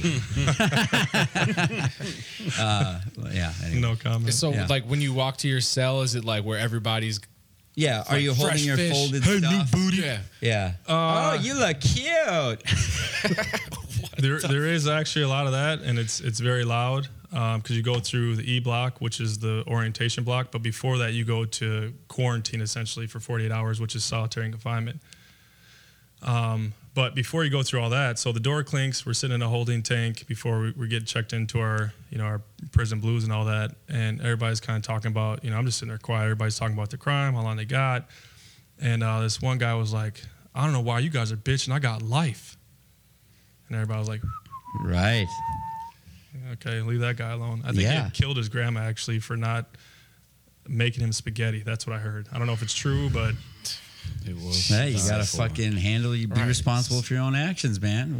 well, at the same time, it's like, you think about it, you try to quantify things. You're like, all right, well, at least I'm not him. Yes. Right. You know what I mean? Like, it's crazy. Which is exactly what I was going to ask. Like the hierarchy when you got to prison. So you said it was respect right away. That's just what it was, right? Like you never really. Yeah, kind of so we had 2 days of quarantine, which when you're in solitary confinement, guys are in there from, 5 days to 30 to 60 to, I think in St. Cloud, you could probably be up there in there for up to 6 months or something like that. Just loud all hours of night, people talking shit, guys trying to talk to each other, people flying kites, all that kind of stuff. And you kind of try to People take it fly all in. kites? Yeah. Like they get Like a string. fishing. Yeah. Yep. Yeah. String with the paper, and then is it notes or is there drugs or both or It's whatever? probably everything. Yeah. Everything. Yeah, all Okay. that. Did you ever get a kite? I did. I sent Yeah? some kites. And I got some kites. Yeah. But it was that the clink, the spaghetti, and then just getting stripped down and just getting essentially visually assaulted by the COs. Do they make comments on your body? No, I Like a Me probably Too would have caught movement another thing. charge. Yeah. Yeah. I mean, For real, just like do they fuck with you or like? no, I humiliate or try to didn't. I think one humiliate dude you? was like, Yeah. "Damn, Jeter," but no. Yeah. I like it. But no, I didn't get any of that. But just, being, and I had gone through that before because I had gone to county jail, and then I was in Ramsey County, and you got to strip down and all that, and whatever. I played football. So, Yeah. shower together and all that kind of fun stuff. But those guys Don't I get knew. raped in football. right. Yeah. Well, if you go to the Not- University yeah. of Minnesota. No, Miami Dolphins. I thought. Yeah. Too soon. that was not me. I'm not. He's not affiliated with that particular rape. I don't know. But I mean, there were from getting in there, from the time I got out, there was things that I heard about. It's weird because people talk about different prisons around the country, and you kind of have to put everything in perspective. Like, oh, California, man, this, that, and other thing. It's like, yeah, but people get raped here too. It might not be as often. People get It's just stabbed different here. ethnicities. A guard yeah. just got killed like 2 weeks ago. In, Yeah. Was it Stillwater? Yeah. So, Yeah. And yeah. So California rape is where do you Yeah. want to go with that? Because there's What's the so you get into prison right away?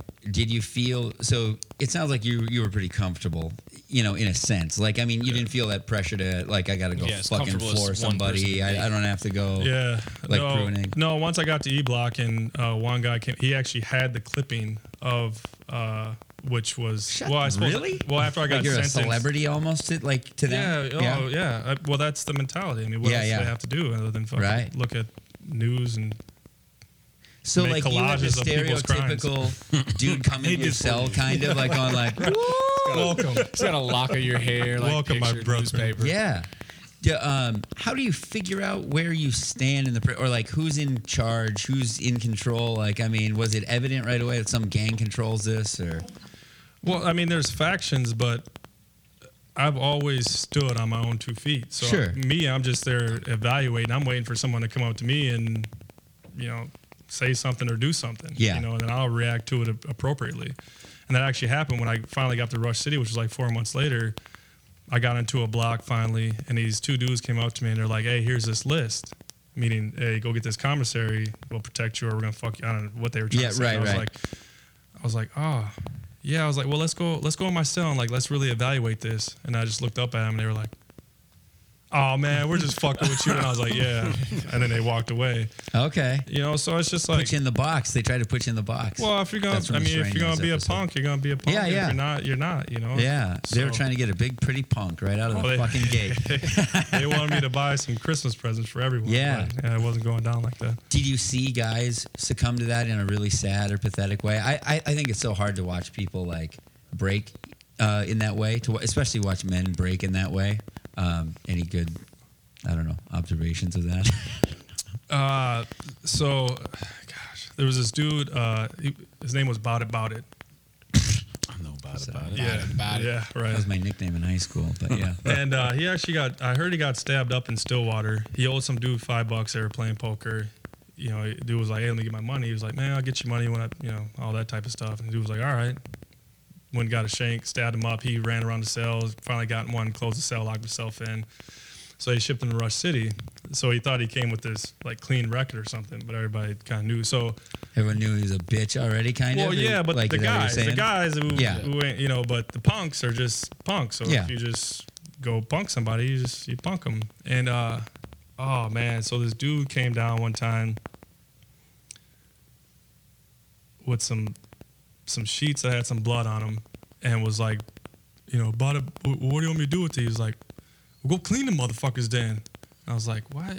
He's like, And I'm like, no, I don't, man. I was like, why am I sitting by you? But again, at the same time, because he had just went To be clear for the listeners at home, so what you're saying is a guy got raped.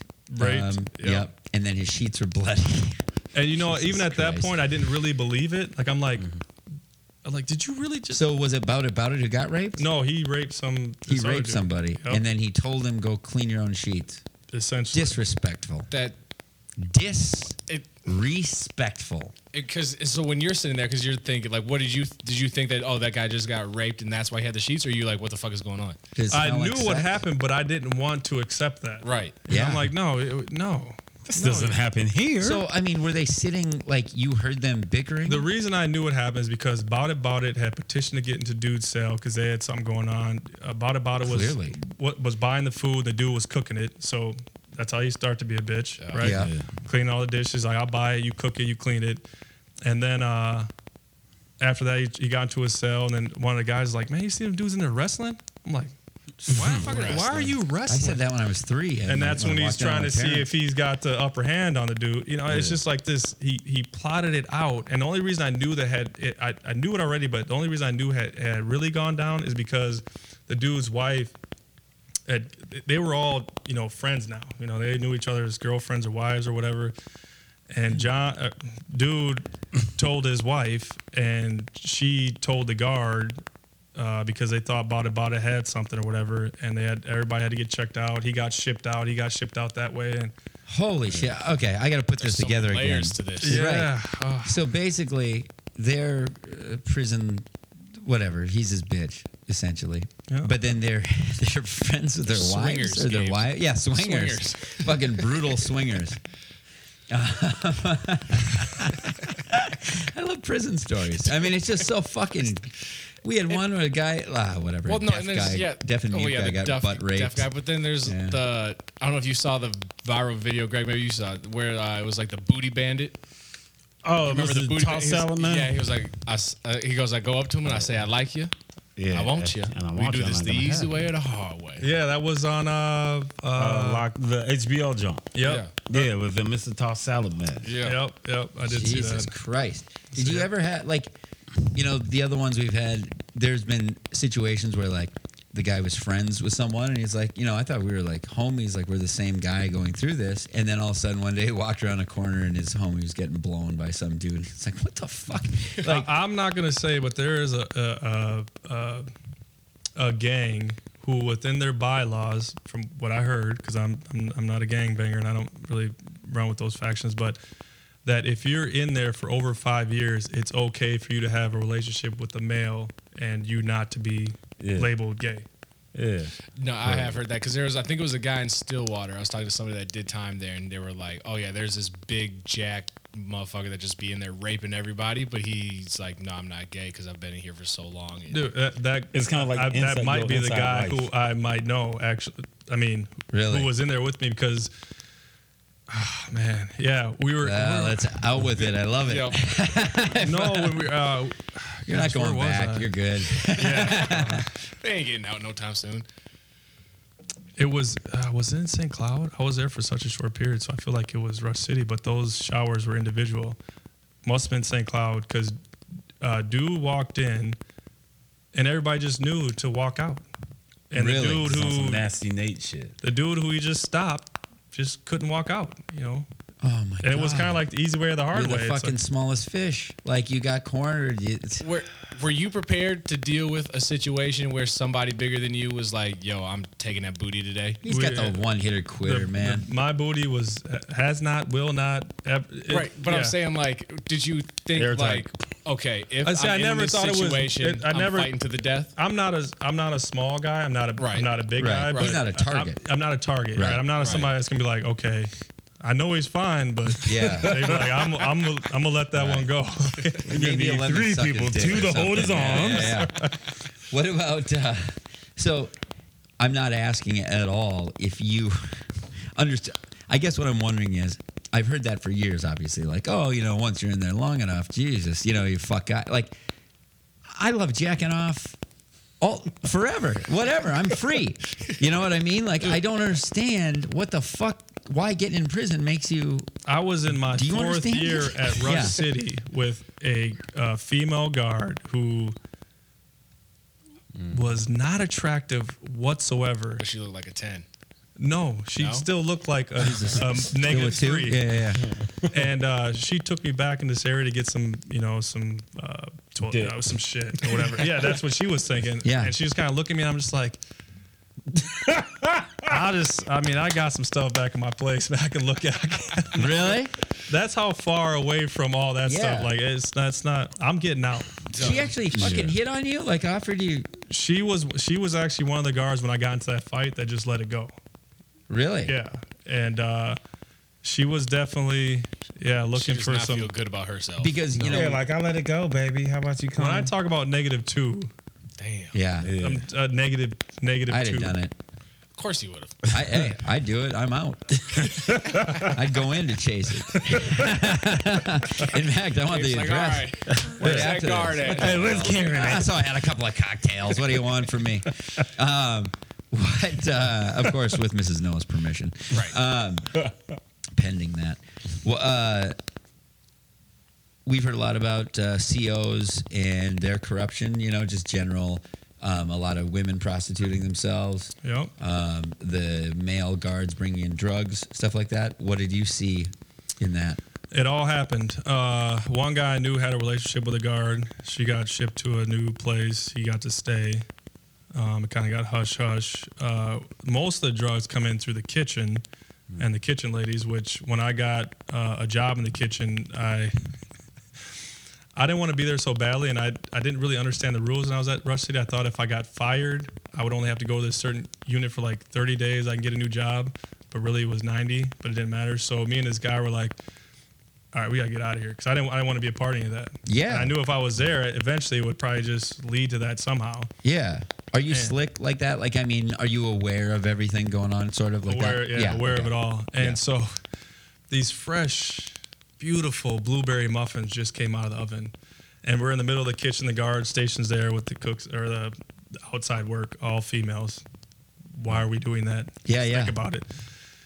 So we go over there. We just start buttering the blueberry muffins. We were not supposed to touch this shit. Just start eating. I mean, they were so good. Yeah. It was like a moment in time. You can have it too. You going back. Well, to normally when I get them, they're 3 days old. They've been frozen and whatever, and we're just eating it. And the guards, and they're looking at us. They're like, "Are these motherfuckers really eating?" So the one chick, she goes, "What are you guys doing?" And we're like, "Oh, we're just taste testing. We're trying to figure out if these are good enough for the inmates." So she looks at us. She walks back in, and the guard comes out. Well, she was pretty cool. She's like, "Guys, you're fired. Like, Right.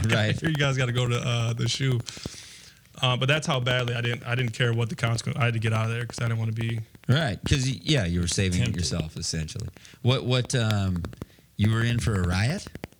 I wasn't. Well, there was a riot, and I watched a CO get beat up, and then there was a larger riot in another unit, and we were locked down for it was 3 months, and that is you're in your cell with your cellie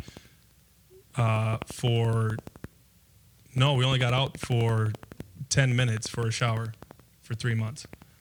Wow. All of our food came through the pass through. We had garbage in there for days. What does your door look like? How about your like, is it concrete walls? Do you have a little window, or is it full window? Or what? There's an outside window that's probably a foot by maybe 3 that you can see outside, and it's the same on the door. How big is the cell in general? Is it like 6 by 8 or 6? I think it was. My arms could probably touch each side. Oh fuck! So 6 by 6 with more like. another person in there. And did you like your cellie? With their toilet. And I mean, sheer luck. Who I had one dude who came in, and his nickname was Doodoo, so I knew that was going to be an issue. Yeah. But I got him out, but I pretty much had I could say I want this dude or that dude or Why? just Because people liked you, or they just liked me. I mean, I had probably multiple things going, but the things I can Good think of right looking, now are the one hitter quitter, just trying to do my thing and get out, and then also if the guys who run the prison, if they had a team, they wanted me on it. Okay. Basketball, softball. Oh, okay. Yeah, so You have the OGs looking out for you. right. too. Yeah. Oh yeah, I definitely had the OGs looking out for me. So I think everyone's worst nightmare in prison is someone, like just trying to do your time and then someone coming to you making problems. Like especially like a CO or something like And that. that was most guys so to be an individual inside that setting is a very difficult thing to navigate. And you got to be able to play your cards right at the right time every single time to be able to do that. The one-off guys, they don't really make it. Really? Yeah, they don't. They're either buying protection or they're not protected, I guess, if you want to say. How did you were there any close moments for you? Like anything where it was like, oh boy, that could have gone either way and I got lucky kind of? There was that one fight, and I wanted that to happen as much as I don't want to say that. Yeah. Because he was just a bully in the unit, and his kind of set let him kind of just run around, and he was on some bogus shit, and somebody had to check him. Yeah. What are the gangs that are big in Rush City and St. Cloud? The natives really had the lock on the day-to-day. If it really was an uprising, the blacks had it because we just had more people. But the dudes you didn't fuck with were the pistoleros. Really? A small faction of a Mexican gang. I don't know where they were from. They were a very small faction, but it didn't matter what was going on. Nobody messed Mexicans with them. and Got Asian boots on. gangs, fucking scary dudes, man. And with the pistoleros, man. with the They- riots. Pistoleros. So hold on, why were they scary? They had something outside of. I didn't ask any Yeah, questions. there's something Right. about Mexican cartel and just Mexican don't, gangs. like- They Either they took the They're rap. stabbed. They took the rap for somebody that did something. They were just going to do their time. They sat down. They were quiet, or something was going on that was. I didn't try to get to the next level. I don't want to know. Right. And with the riots, going back, how does a prison riot start? How did it start? Was it, okay, guys, we're all going to riot on this day? Or 2 people All right, started, everybody, I'm gonna count What like was 2 your people role started, and then when the everybody riot goes on? You definitely knew about it before it was about to happen.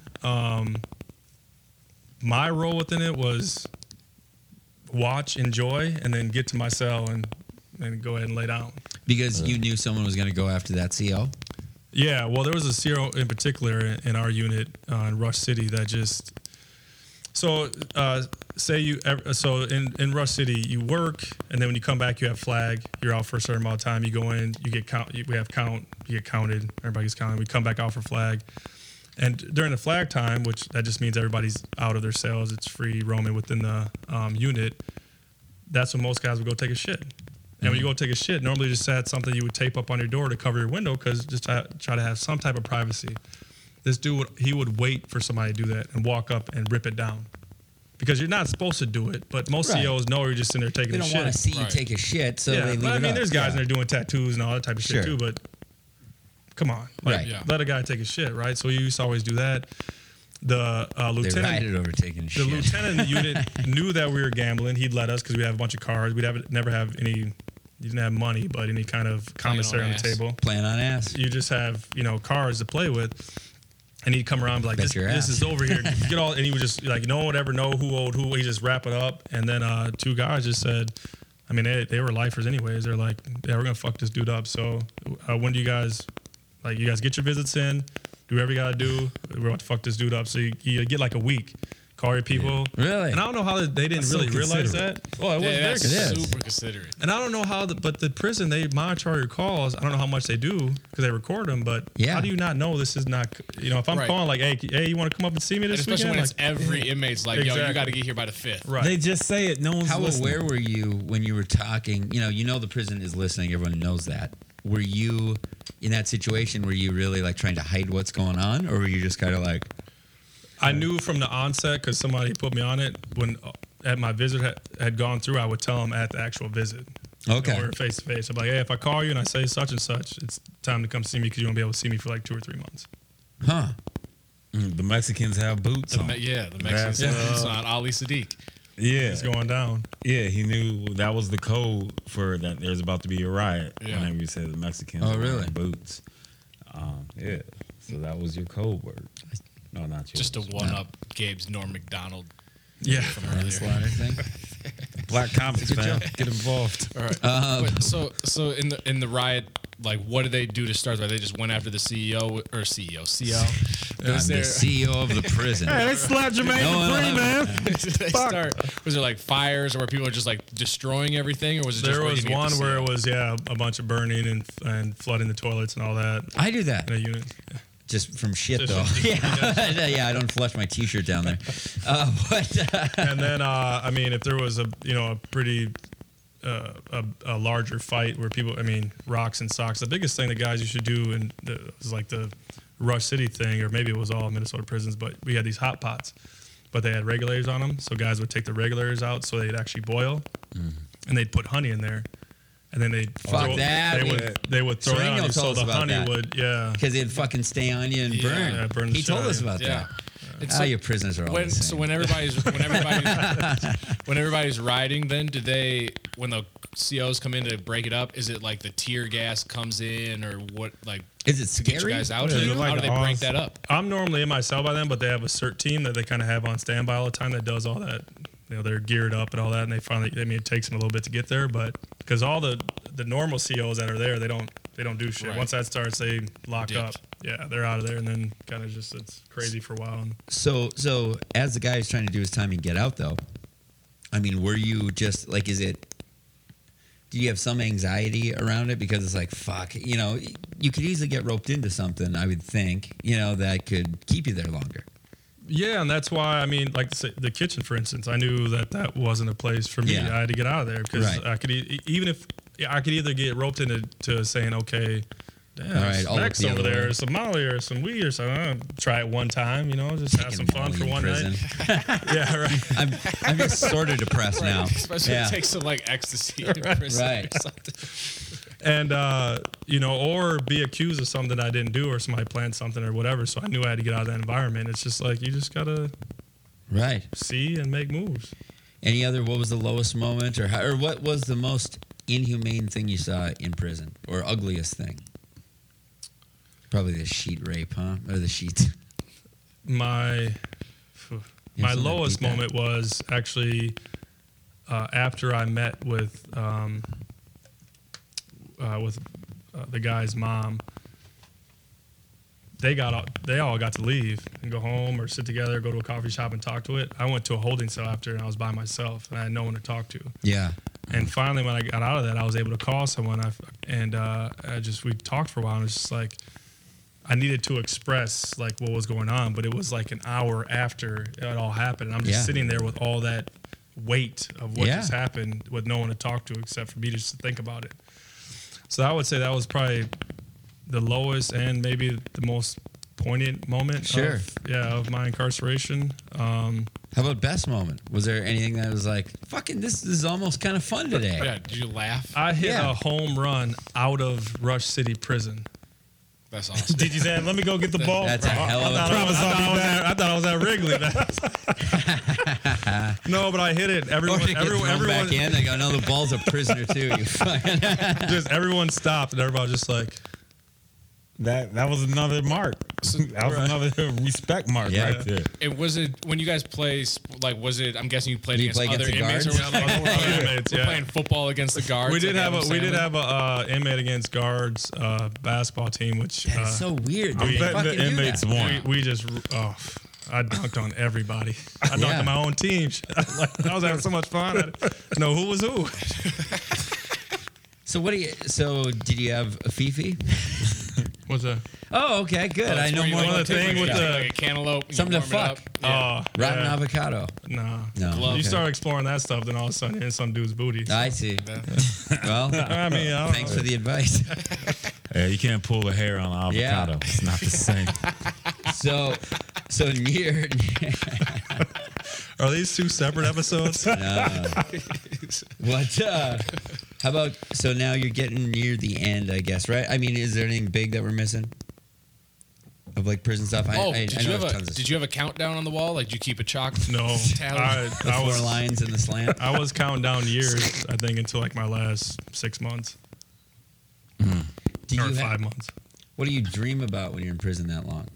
Like, do you start having prison dreams, or do you have dreams about being out? No, I'm not big on actual dreams. You know, When you're dreams. sleeping. What was Fucking dreams, fam. Right. I'm not shit paying for the extra. week. I'm not paying extra for this shit. other than like just general freedom? Like, what was the one thing that you missed most while you were in prison? Okay, that makes sense. Food. That was a gimme. Food. Okay. Yeah, that Food. was They're the same things. You eat them both. How about the day you got out? Like, what was that like?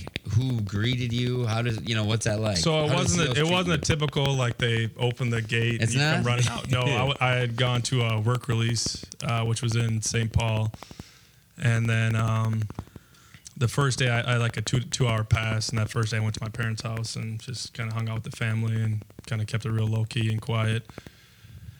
And then I went and got some booty. Yeah. How did people treat you getting out with this then? Like, I mean, really, like you see old friends. You have one of your old friends here, tonight, and it must have been odd for them at first because they don't know what you've been through. They don't know if you've been someone's And I'm fucking sure the punk. story probably morphed over what actually happened into what people now believe a little bit. Yeah, I mean, it has.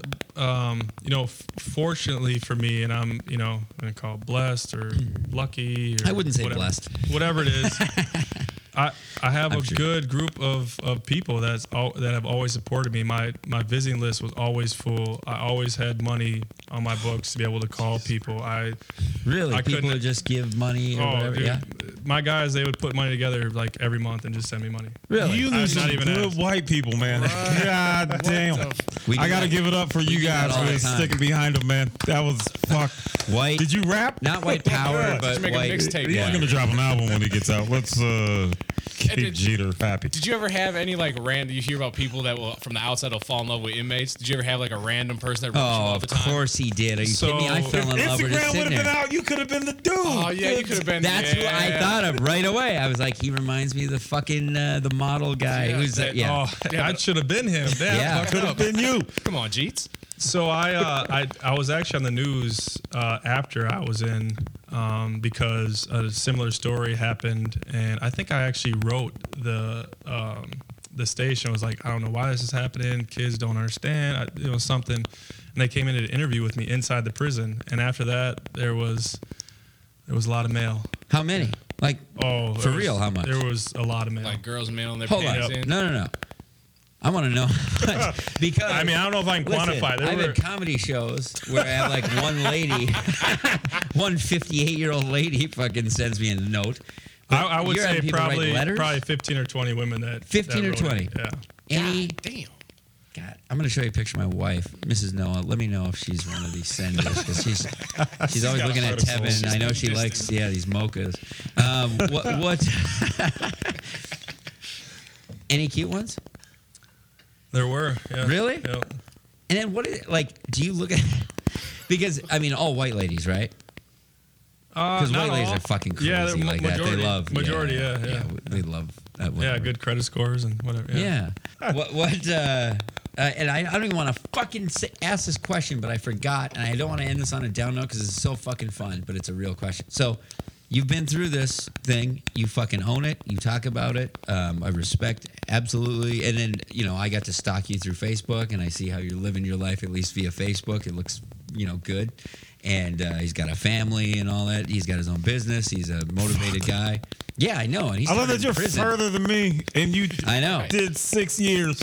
You actually had And I went you had like to every school. advantage. Yeah, I had all of it. Yeah, 5 years, 5 months, and was sentenced on March 5th. And what was my number? 5. Was That's it? my favorite number. I was like, damn, I wish my favorite number was 1. What was your prisoner number? Yeah, that was how many years I spent 21, in 11, college. 42. 21, 11, 42. I'll always remember that. Yeah. For sure. Do you have the clothes? Like, I mean, Oh, do I you have any? Yeah, I keepsakes. stole my shirt. Yeah. Did they let you keep that? No, they don't want you. I was like, yep, I'm keeping this. Oh, that's awesome. I got y'all. I do have a God, question. I wish we could hang it on the wall for a week or something. Just put it in the shadow. bring it. Absolutely, yeah, we should. That's fucking awesome. Before, I would love that. Well, it wasn't actually my shirt. It was like a 3X, but I wanted one. Right. Yeah. Do you share that? Like, you're not shy about your story, and how is it? Like, is it something that you share with your children? That's a or- fucking Yeah, question that I was sounds building good. to, Yeah, Greg. exactly. Okay, well, Yeah. goddamn, my fault, What do you fam. tell We've your been here an kids? hour and a half. I know. All right, go ahead. Answer Greg's question. All right, no, that's Good. Gabe's That's question. a great. No, But that's a that good is- question. Yeah, Greg. That's a good question. Good Yeah, I mean, because you're not shy about it, but is it something like, yo, this is Dad's life, and Because you are a father now, right? I am, yeah. you should say And my kids are too young. I have a daughter that's 3, about to be 4, and then my son's about 16 months. And they're just too young for it. But as soon as I feel like they're old enough to understand that, totally.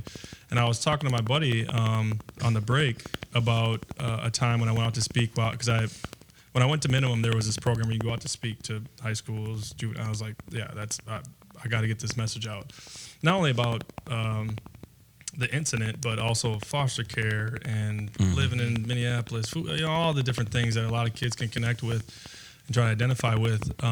But the guy's, I think it was his cousin, was in the classroom that I spoke to, and no one knew. No one knew this. And this is probably probably why I don't hold as much weight to all this as I do, is because I spoke, she went and told her aunt and said, hey, he totally took responsibility. Everyone seemed to learn so much. We have kids in our class that, are in certain situations. They went up and talked to him after. He gave him good advice, blah, blah, blah. And she, through my lawyer, said, hey, she said, I'm proud of you. I really appreciate you out there getting this message out. So that's like, Wow. Yeah. what more can you ask for than that out of such a That's fucking funny because terrible my situation. experience, so we did a 4-part thing or whatever it was about my heroin addiction. Yep, 4 parts. Yep. And I got contacted by someone who does that kind of thing. They're like, do you want to come talk to a school about your I don't know drug why stuff? you said no. Oh my God. I was like, in my mind, I was like, I am such a fucking loser. I have fucked up so much. I'm just saying for me here, okay? Because mine's a different thing. Mine's That's like mine's it's me more doing heroin. self-inflicted. Yeah, it's like my own thing. And then I'm going to go and like that's how much I fucked up my life that they want me to go talk to young kids so they don't fuck up their lives like Like I you did. did, Yeah. It was like, this is fucking insulting, it seems like. But you have a real fucking thing, a real message to fucking pass on. Mine is like, I still like drugs, in general, just don't take them too much. That drug. Yeah, I can't much. take That them. one in It's like, particular. I can't do drugs, but you guys should. Gotta experiment. I can just drink. Don't get So too deep. you talked about the mom was there all the time. Like, did the dad ever say anything to you? So it's interesting. His father died. I don't know all the circumstances, but somehow he fell and hit his head and passed away. And his mother was a single mother, and there's one that Tevin and I talked about. We had a meeting yesterday, and I was just wondering. And this is a weird thing to ask, but what's of all your life? Let's just the fight, prison, whatever. Just generally in your life, what's the biggest pair of tits you ever seen in your life? Like, here. It was actually on a dude at Rush City. All right. I like it. Shout out to Rush City. By the way, we do get play slaps. in prison, by the way, because we got the Crip from episode 4 is in the joint. Listen. Shout out to What do we call him? Hold on. We I'm trying to remember his fucking prison name. It wasn't Jitty. It Nope. was... Oh yeah, I know. Do we call him? Kilograms. Kilograms, motherfucker. Shout out to Kilograms. Prison cred. What up, Kilo? What up, cuz? What up, fucking... Kilo. I miss Kilo. Kilo was the man. He was the man, Free man. my nigga So yeah, Kilo. Kilo, yep. Mine too, but I don't say that. So anyway, thanks everybody for listening. Thank you Thanks for very having much, me. man, for I coming appreciate on. it. Really Thanks for having great me. story. Can we You're try fucking... that again? That was- Yeah, let's get a little deeper in there. Hey. Thanks for listening. That's our episode this week. Again, apologies to Greg Coleman for cutting his really hilarious and disgustingly wrong joke that he did at the end. And in fact, if you want to know that joke, write him directly. I'm sure he would love to recount it, or write me, and I'll blow him out of the water. Or you can go to one of his comedy shows coming up, and he'll tell you afterwards. That's right. He's going to be. Check out Greg. If it's out this week, he'll be at Goonies in Rochester, Minnesota, right? Yep. Yeah, he'll be September 28th and 29th at Goonies Comedy Club. That's on Rochester, Minnesota. 7:30 and 10 o'clock are those shows. Otherwise, he will be up in Michigan on October 5th at Dr. Grin's Comedy Club. And Great then, club. What's I like that? that. You It's like a that fun, club? Yeah, it's a fun club. And then November 8th, he'll be here back in town at Acme with Mike Lester, who also was on the show. Yes. Otherwise, yeah, you can go to ColemanComedy.com is his website, and you can check all his upcoming dates and information out. But I don't know why the fuck you go there when you could be at professionconfession.com, or better yet, seeing me and Tevin in Fargo. Front Street Tap Room. Front Street Tap Room, where we will have the T-shirts on time. Goddamn right. And posters, maybe. Yep. And, we're going to be there. It's going to be really fun, probably a booze fest. If you are a Patreon listener, or whatever, if you hit donate, me up. Yeah, if you're in the Fargo area and you donate to our Patreon, hit me up. I will fucking get your ass in there for free. yes. I can't guarantee that if there's too many, but I don't think that, whatever. Like, fucking let's do it. Or if nothing else, I'll buy you a goddamn drink. Anyway, I'm a whatever. Check us out, and check out that animation by Doug Kahlberg. Share it. Please share it, because Facebook thinks I'm a Russian spy, and it made me certify that I was an American. That Facebook sent me snail mail to my house that I had to sign off for. Then I get approved with that. Like, okay, now you can pay to boost your posts. And then I try to boost it, and they're like, no, this is violent political content. You can't boost that. And it's like, we spent a lot of money to make this fucking thing and put a lot of time into it. I'm very proud of it, and I can't spread it around. So please do it for me. So, anyway, thank you for listening and listening to us blather on. But God damn it, hit us up on Facebook. Please share the episodes. Please compliment me if you see me in public. Say something nice about me physically. Put your hands on my body. I don't give a shit. I do. But you won't.